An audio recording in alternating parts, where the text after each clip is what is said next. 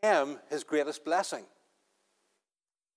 In other words, his loss became his gain, and he found real joy even in the midst of his sorrow. I like how Eugene Peterson, in his paraphrase, The Message, as far as Bibles go, there's all kinds of Bibles that you can buy these days, but there's two types of Bible. There are those that are translations, where the authors have gone back to some texts and they've rephrased, if you like, the scriptures. But then there's paraphrases, where it's the author's own interpretation of scripture, and that's what The Message is by Eugene Peterson. But he puts it like this. He says, you're blessed when you feel you've lost what's most dear to you, because only then can you embrace the one who is dearest to you. And of course, that's Jesus himself. But of all the Beatitudes, and we have a few more to look at over the coming weeks, this one is maybe the most puzzling. How can being sad make us blessed, or make us happy, or joyful? When can grief ever be good? And what does it mean to find joy in the midst of sorrow? Well, John Stott, great pastor and preacher and writer, wrote, he said, the Sermon on the Mount is probably the best known part of the teaching of Jesus, although arguably, he said, it's the least understood, and certainly it's the least obeyed. But we're going to do our best tonight for the next little while to explore this characteristic of being a disciple that Jesus was teaching his disciples. It is counterintuitive. It seems the opposite of what it wants to say. And so we're going to look at it for a few moments tonight. This text is literally no laughing matter, really. Blessed are those that mourn, for they shall be comforted.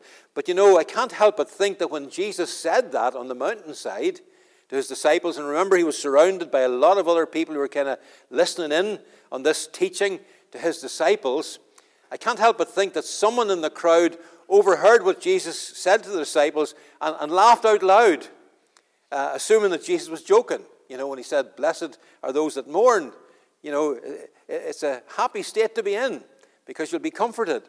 In fact, if you go into Luke's gospel and Luke's account of the same scenario, we have what may have been Jesus' response to that person's laughter, because he said in Luke chapter 6, verse 25, woe to you who laugh now, for you will mourn and weep. And I'm sure when Jesus said that, beginning with the person who now realized that he put his foot in his mouth by maybe laughing at this, that everyone realized that what Jesus said wasn't something to laugh at. It hit them that they had heard him right, and he actually said that people who mourn are blessed. People who mourn are happy people. So what does all that mean? How can we unpack what Jesus was trying to teach here? Well, in our world, call it the Western culture if you like, the idea of pursuing happiness has become, if you like, the final authority in how we view life, as well as the determining factor that we make many of our choices by. Do our choices make us happy? Our culture increasingly seems to want us to separate our choices in life from any sense of morality. And when we're encouraged to make decisions based on what feels good, what makes us happy.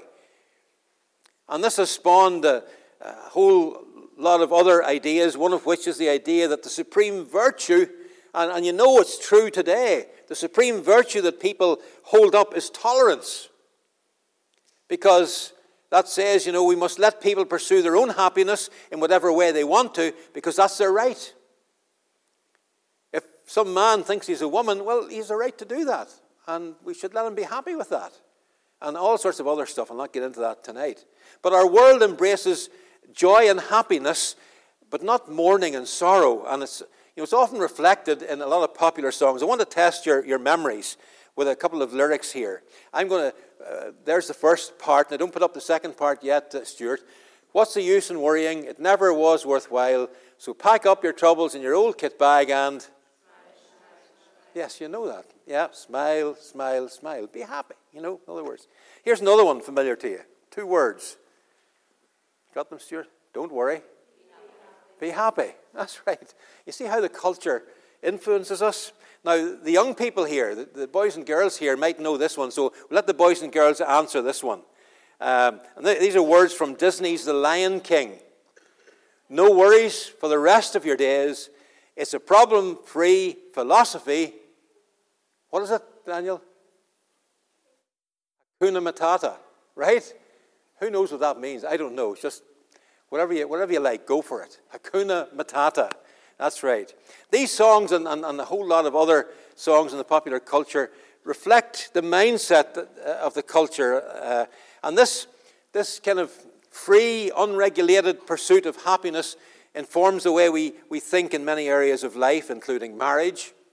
For example, it's become commonplace in marriages, even Christian marriages that struggle, influenced by this sort of aspect of our culture, to hear one spouse say to another, I think I want out of this marriage. I'm not just happy anymore. That becomes the standard. Pursuit of happiness. In fact, I'm just remembering in the American Constitution, they have a statement that everyone has the right to pursue life, liberty, and the pursuit of happiness. They've even put it in their Constitution. In America, it's no wonder they're in the trouble that they're in when they're living by that sort of mantra. But it's deeply ingrained, I think, in all of us, and we're driven to seek happiness at all, and sometimes at great cost to us, personally and socially, spiritually and emotionally and economically, any which way you can think of. And I suppose you've noticed that, our culture pursues happiness through entertainment and through pleasure. And the mantra seems to be today, blessed are those who laugh their way through life. We have a tendency to avoid and to want to avoid problems and to run from difficulties. Things are, bad enough, I suppose, as they are without going to look for trouble anyway. But we say, don't mourn, don't worry, be happy. Hakuna Matata, And that's one reason why this beatitude is a little bit hard for us to grasp, because to mourn, to have a reason to be sorrowful to us, isn't a particular virtue. And we have to admit that we sometimes feel like Proverbs 14 and 13 that says, even in laughter the heart may ache, and joy may end in grief. Now, I discovered that there are 9 different Greek words used in the New Testament to speak of mourning or grief. And in one of the most profound texts in the Bible, Jesus uses the strongest Greek verb in this verse. Blessed are those that mourn, for they will be comforted. And the very fact that there are 9 in the Greek language, is a pretty good indication that, that it's an important thing. It's an important thing to try and understand. In fact, the whole of man's history, when you think about it, has been a story of tears and a story of sorrows, and God knows we've had a lot of that. But I want to tell you tonight that we haven't had anything like what's yet to come. Listen to Jesus in Matthew 24. He says, Jesus answered a question, and he said to them, take heed that no man deceive you, for many shall come in my name, saying, I am Christ, and shall deceive many. And you'll hear of wars and rumors of wars. Don't be troubled, for all these things must come to pass, but the end is not yet. For nation shall rise against nation, kingdom against kingdom. There'll be famines and earthquakes in various places, and so on. And if you know anything about Matthew chapter 24, you know that Jesus is talking about a time at the end of the age, and he follows it up in the very next verse by saying, all these are only the beginning of sorrows. The beginning of sorrows. And the history of man is the history of sorrow, a history of tears, a history of pain and grief, and we've only seen the beginning of it. We haven't seen anything yet, really, but what's coming down the road. And as we've been learning, God is much more concerned about our character than he is with our circumstances. And so first of all, we need to affirm an important truth that Jesus wants us to understand about mourning in general, and that's just the plain sorrow of life itself. He's not talking about complainers or moaners, but about those things we all experience with deep sorrow that causes our souls to ache and our hearts to break. That's what life is like a lot of times. And if you live long enough, you'll know about sorrow, and you'll know about a breaking heart over one thing or another. And Jesus is very compassionate towards those who sincerely mourn over the loss of a loved one, for example, or sorrow over the experience of sadness and pain. He knows what such mourning feels like personally. He's deeply touched by our sorrows. He feels the pain we feel during times of mourning. If you've lost a loved one through death and you still cry yourself to sleep at night, you can relate. You can relate to David, for example. When his son Absalom died in 2 Samuel 18, he said the king was shaken. He went up to his room over the gateway and he wept. And of course, we read about Abraham's wife Sarah dying, and we read in Genesis 23 that Abraham also came to mourn, it says, and to weep for her.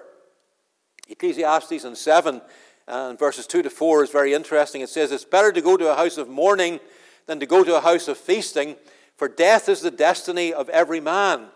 And the heart of the wise is in the house of mourning, but the heart of fools is in the house of pleasure. And for some, the sorrow and the sorrows and mourning that you've gone or are going through may be very serious. It may be health issues that make you afraid of the future. While for others, maybe you've experienced relationship ruptures with a friend or a loved one, and it's eaten your heart out. And all of us know what it's like to cry and to mourn and lament over the inevitable losses of life. And your sorrow, of course, can be for 101 other reasons. You know what it is, but you can relate to the words of the psalmist in Psalm 6, verse 6. I'm worn out from groaning. All night long I flood my bed with weeping and drench my couch with tears. And yet I believe that one thing Jesus is saying in this verse, in the Beatitudes, is that this kind of mourning is a good thing. God made us able to weep. He designed our emotional and physical systems to interact in such a way that we can vent our fears and our anxieties by mourning, and grief that leads us to cry is therapeutic. It's good for us. Did you know that in Psalm 56, verse 8, we're told that God collects every tear that we shed? That's a beautiful thought, isn't it? Christianity is the only faith that allows you to be real. So when you're hurting, you should let it out. And when you feel like crying, let the tears fall, because God understands. He'll provide you with comfort. Isaiah 53 characterizes Jesus, of course, doesn't he, as a man of sorrows and acquainted with grief. And the hymn writer reminds us what a friend we have in Jesus, all our sins and griefs to bear. And of course, in the secular world, if you like, doctors and psychologists say that crying releases a healing process in a person's life that enables us to accept the pain, to work our way through it, and to adjust to life again. They also say that when we don't mourn, when we hold pain and anxiety in, we actually poison our emotional system. I had occasion this week, I was talking with a victim of a crime that affected her deeply. I volunteer with an organisation called Victim Support Northern Ireland on a Thursday, and she had been the victim of a particularly hurtful experience. And I had occasion to say to her, it's okay to express how you feel. It's okay to let it out. In fact, it's good. And there's a little equation that I've sometimes used with people that says impression minus expression equals depression. Life impresses itself on us, the good and the bad. It just, it does that. But if we have no way of expressing how life affects us, when the good things happen, we've no one to share the good things with. Or when bad things happen, no one to share how we're feeling about what's happened, and we keep it all inside, it will tend towards depression. Impression minus expression equals depression. And we can poison our emotional system when we don't allow ourselves to grieve. And in the Bible, we read that the heroes of the faith didn't make that mistake. They didn't avoid visible grief. They didn't hold it in. Instead, they mourned over the natural losses of life. And even Paul wept when he said farewell to his friends in the church at Ephesus.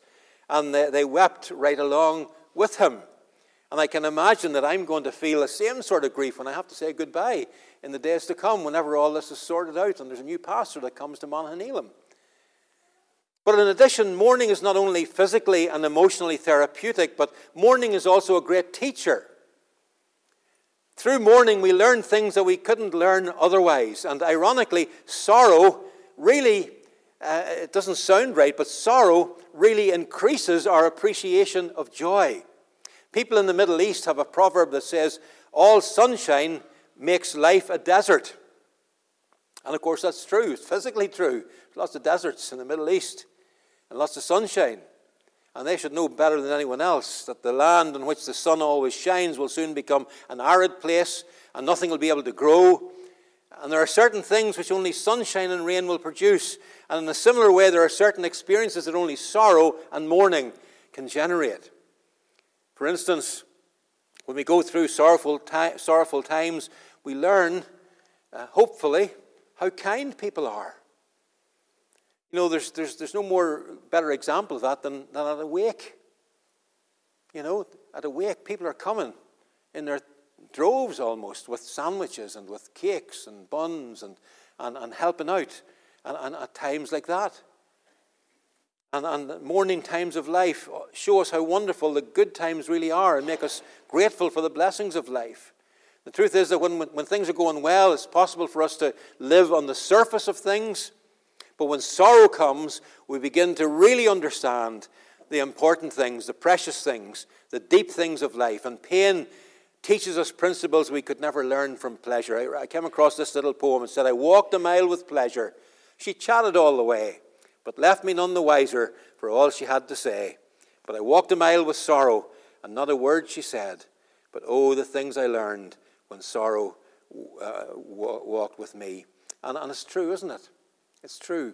Sometimes you don't have to say anything, and especially when you go to a wake or to a funeral, the most you can say is, I'm sorry for your trouble. Sorry for your trouble. So mourning can be a blessed thing because it often pushes us closer to God. And I can testify that God draws especially close to me in the tough times of life that I've experienced. And I'm sure many of you have experienced that as well. When your heart is breaking over something, when we can feel the comforting arms of our Heavenly Father around our shoulders, and He comes to us through His Word. Because to those who are gripped by grief, it says in Psalm 34, God is close to the brokenhearted and saves those who are of a crushed spirit. And Hebrews 4:15 tells us that Jesus sympathizes with our weaknesses. So these verses proclaim the reassuring fact that God cares about our sorrows and our mourning. He draws close to us in those times and comforts us. So when you feel like crying, go on your knees and let the tears fall and run to your Heavenly Father the same way that you would have run to your earthly parents when you skinned your knee. Because there's a sense that to mourn is a very normal human way in which we can be blessed. And there's a time for that. Ecclesiastes 3 says there's a time to be born, a time to die, a time to laugh, and a time to cry. And suffering turns us towards the Lord as nothing else can. Someone has said you never know if Jesus is all you need until Jesus is all you have. And when Jesus is all you have, then and only then will you discover that Jesus really is all you need. And there's a truth in that.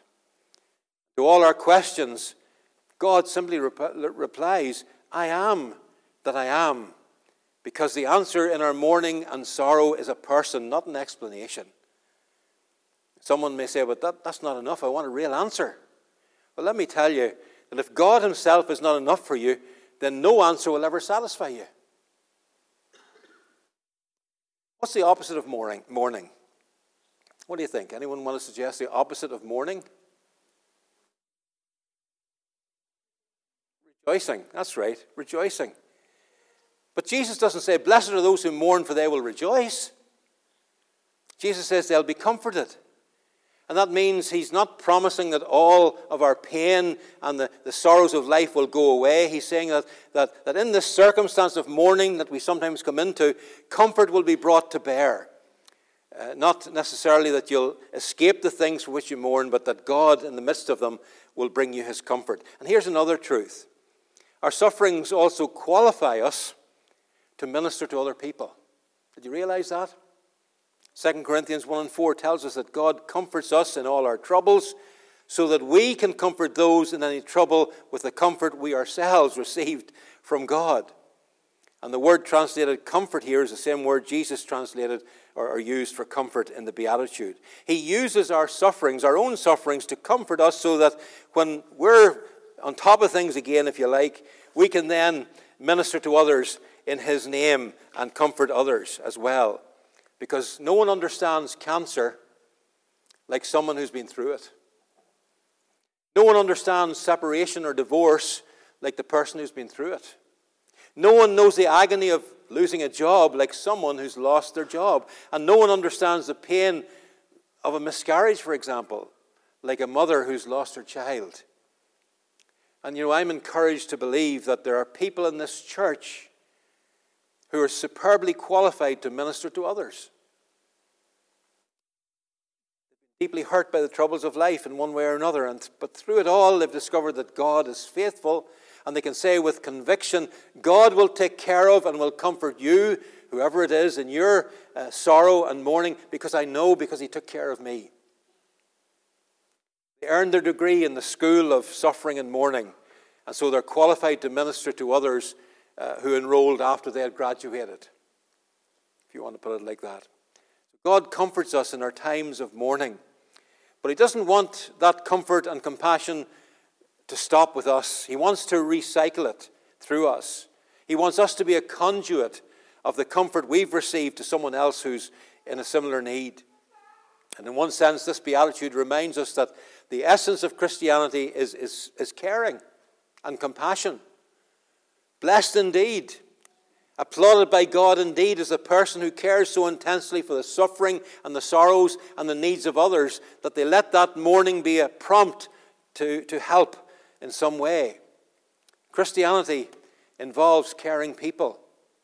And as his disciples, we should nurture our social conscience. And yet I believe one of our problems is that we've become desensitized to the problems of the world. We've seen so many bloated stomachs of starving children that we no longer are moved by the sight. We've become so sensitized to violence on TV, in video games that kids play, and in movies, that many could care less for human life. Insensitivity like this is a sin. It's wrong for us not to grieve for the sorrowful condition of others. And we're in danger of forfeiting the comfort that God wants to give us and through us when we allow our hearts to become hard towards hurting people.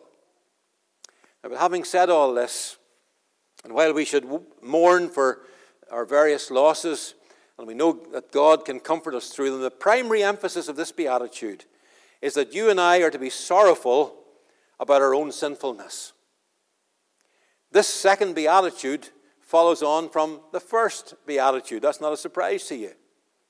The first one was, blessed are the poor in spirit, for theirs is the kingdom of heaven. We looked at it last week, because spiritual bankruptcy should always lead to spiritual brokenness. John Stott, another great teacher and preacher, said it's one thing to be spiritually poor and acknowledge it. It's another to grieve and to mourn over it. Confession is one thing, but contrition is another. And the message of this second beatitude builds on the first. It teaches us that a true disciple, a Christian, starts off not only realizing how desperately needy we are in the sight of God because of sin, but also beyond that to experiencing sensitivity and genuine sorrow over any sin that might overtake us in our journey with Jesus. David committed adultery and murder, but it wasn't until he saw his sins as an affront to God that he could be restored. He testifies to that in Psalm 51, for I know my transgressions, and my sin is always before me. Against you, you only have I sinned and done what is evil in your sight. And of course, in Luke chapter 15, the prodigal son experienced godly sorrow. When he finally looked at what he was doing and how he was living, he regretted ever leaving his father. And then he felt guilt and remorse as he tried to panhandle food from the pigs. And when he eventually recognized that he had sinned both against his heavenly father and his earthly father, he repented and he went home in search of restoration and forgiveness. And he was met with love and grace even before he could make it up the driveway. When we look at the cross and truly understand the great price that our sin cost our Savior, how can we feel anything else but about our sinning but grief and mourning and sorrow and even deep remorse? Mourning over our sin should not stop once we become Christians. Because even though we're forgiven, let's be honest, we don't stop sinning.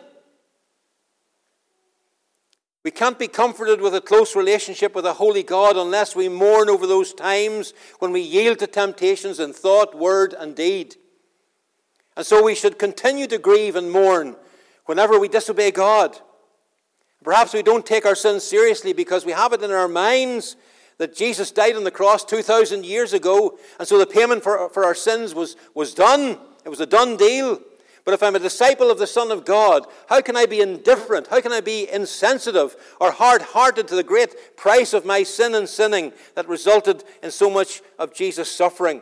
And that's why the second beatitude must follow from the first. It's not enough to simply recognize in a kind of a intellectual way that we're bankrupt sinners before God. That's where we must start.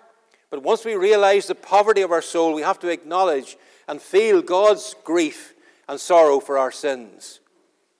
And the unbelieving world is very glad to embrace the sentimental idea that those who mourn in a general sense will be comforted, but they generally in the secular world, the unbelieving world, structured their lives around ignoring and avoiding the whole idea of mourning over sin. In fact, psychologists and self-help gurus teach us to feel good about ourselves and to consider feeling bad as something bad in itself. You know, a famous psychologist once said that all neurotic behavior in the end is an attempt to avoid pain.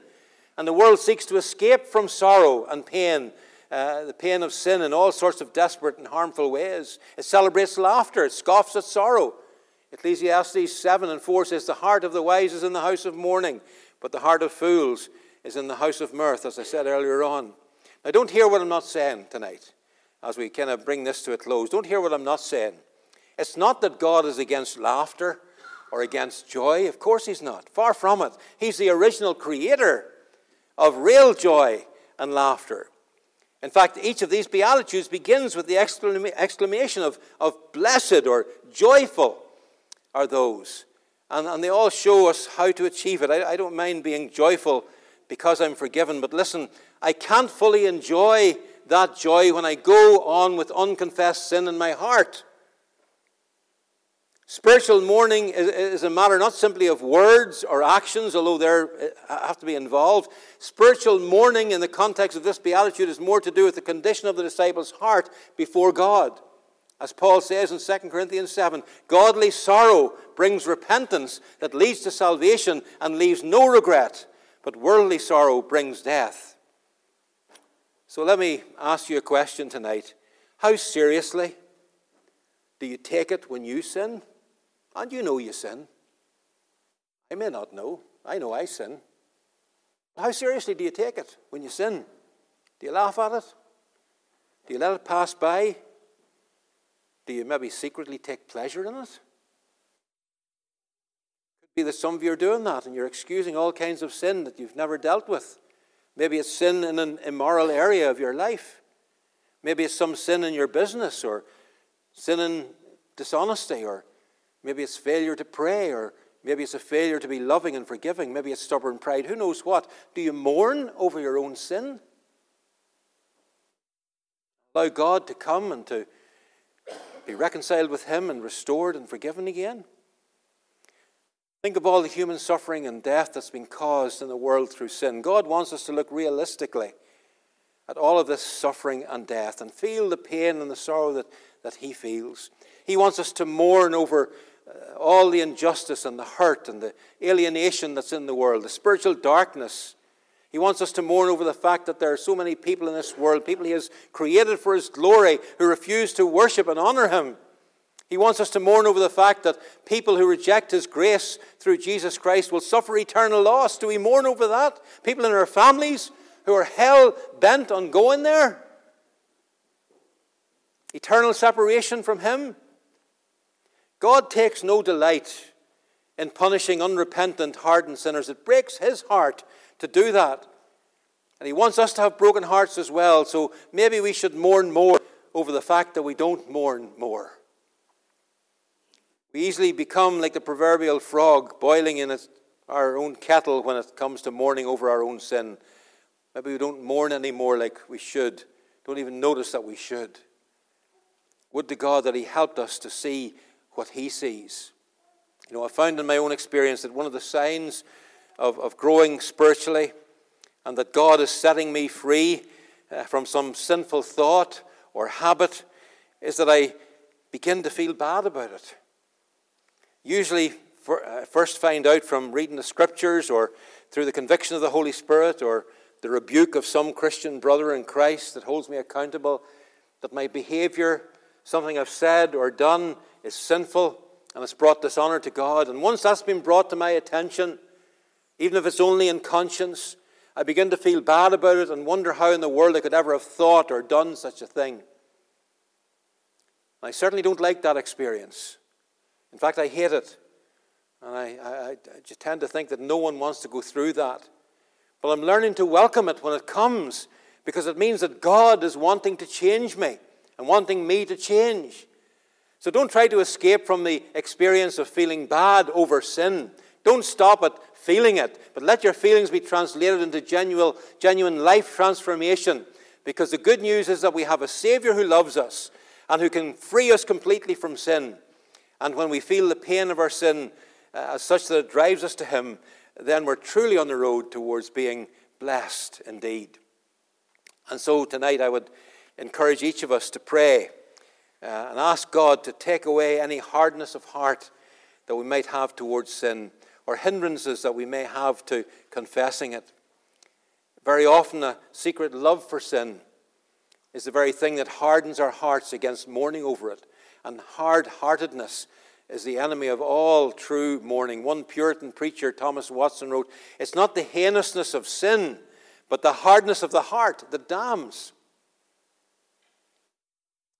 Secondly, I'd urge us that when God reveals it to us, we confess our sin immediately. David wrote in Psalm 32, we read it earlier, those words, if we try to cover our sin, it won't. We can't cover it, but God can. Don't presume to procrastinate and say, well, one of these days I'm going to have to take a look at myself and really get my act together. The sooner the disease is dealt with, the sooner the comfort will come, and with it, the blessedness. But if you don't deal with it in time, it may be too late and you'll spend eternity without God. So don't put it off. Keep a short sin account with God. And then finally, the third hindrance to mourning is conceit or stubborn pride that says, well, I'm not that bad. In fact, I'm pretty good. I'm not a sinner like some people. Or I'm a sinner saved by grace. So that confession 5, 10, or 20 years ago, that's all that I needed. That's like a foolish doctor treating a terminal illness as if it was a cold. If Jesus Christ had to shed his blood and die on the cross for our sin, I want to tell you tonight, you're real bad and so am I. Except for the grace of God. Listen, if you think you're not bad, you're worse than everybody else. Because conceit and stubborn pride is the worst sin of all. Sin's a horrible thing for many reasons, but the greatest reason is because of what it did to the Son of God. Sin is actually a rebellious shaking of the fist at God. It's the opposite of faith, and it's an expression of unrighteousness. And all of this is in the sight of a holy God. That's why David could write, and note the very first word that he uses in Psalm 32.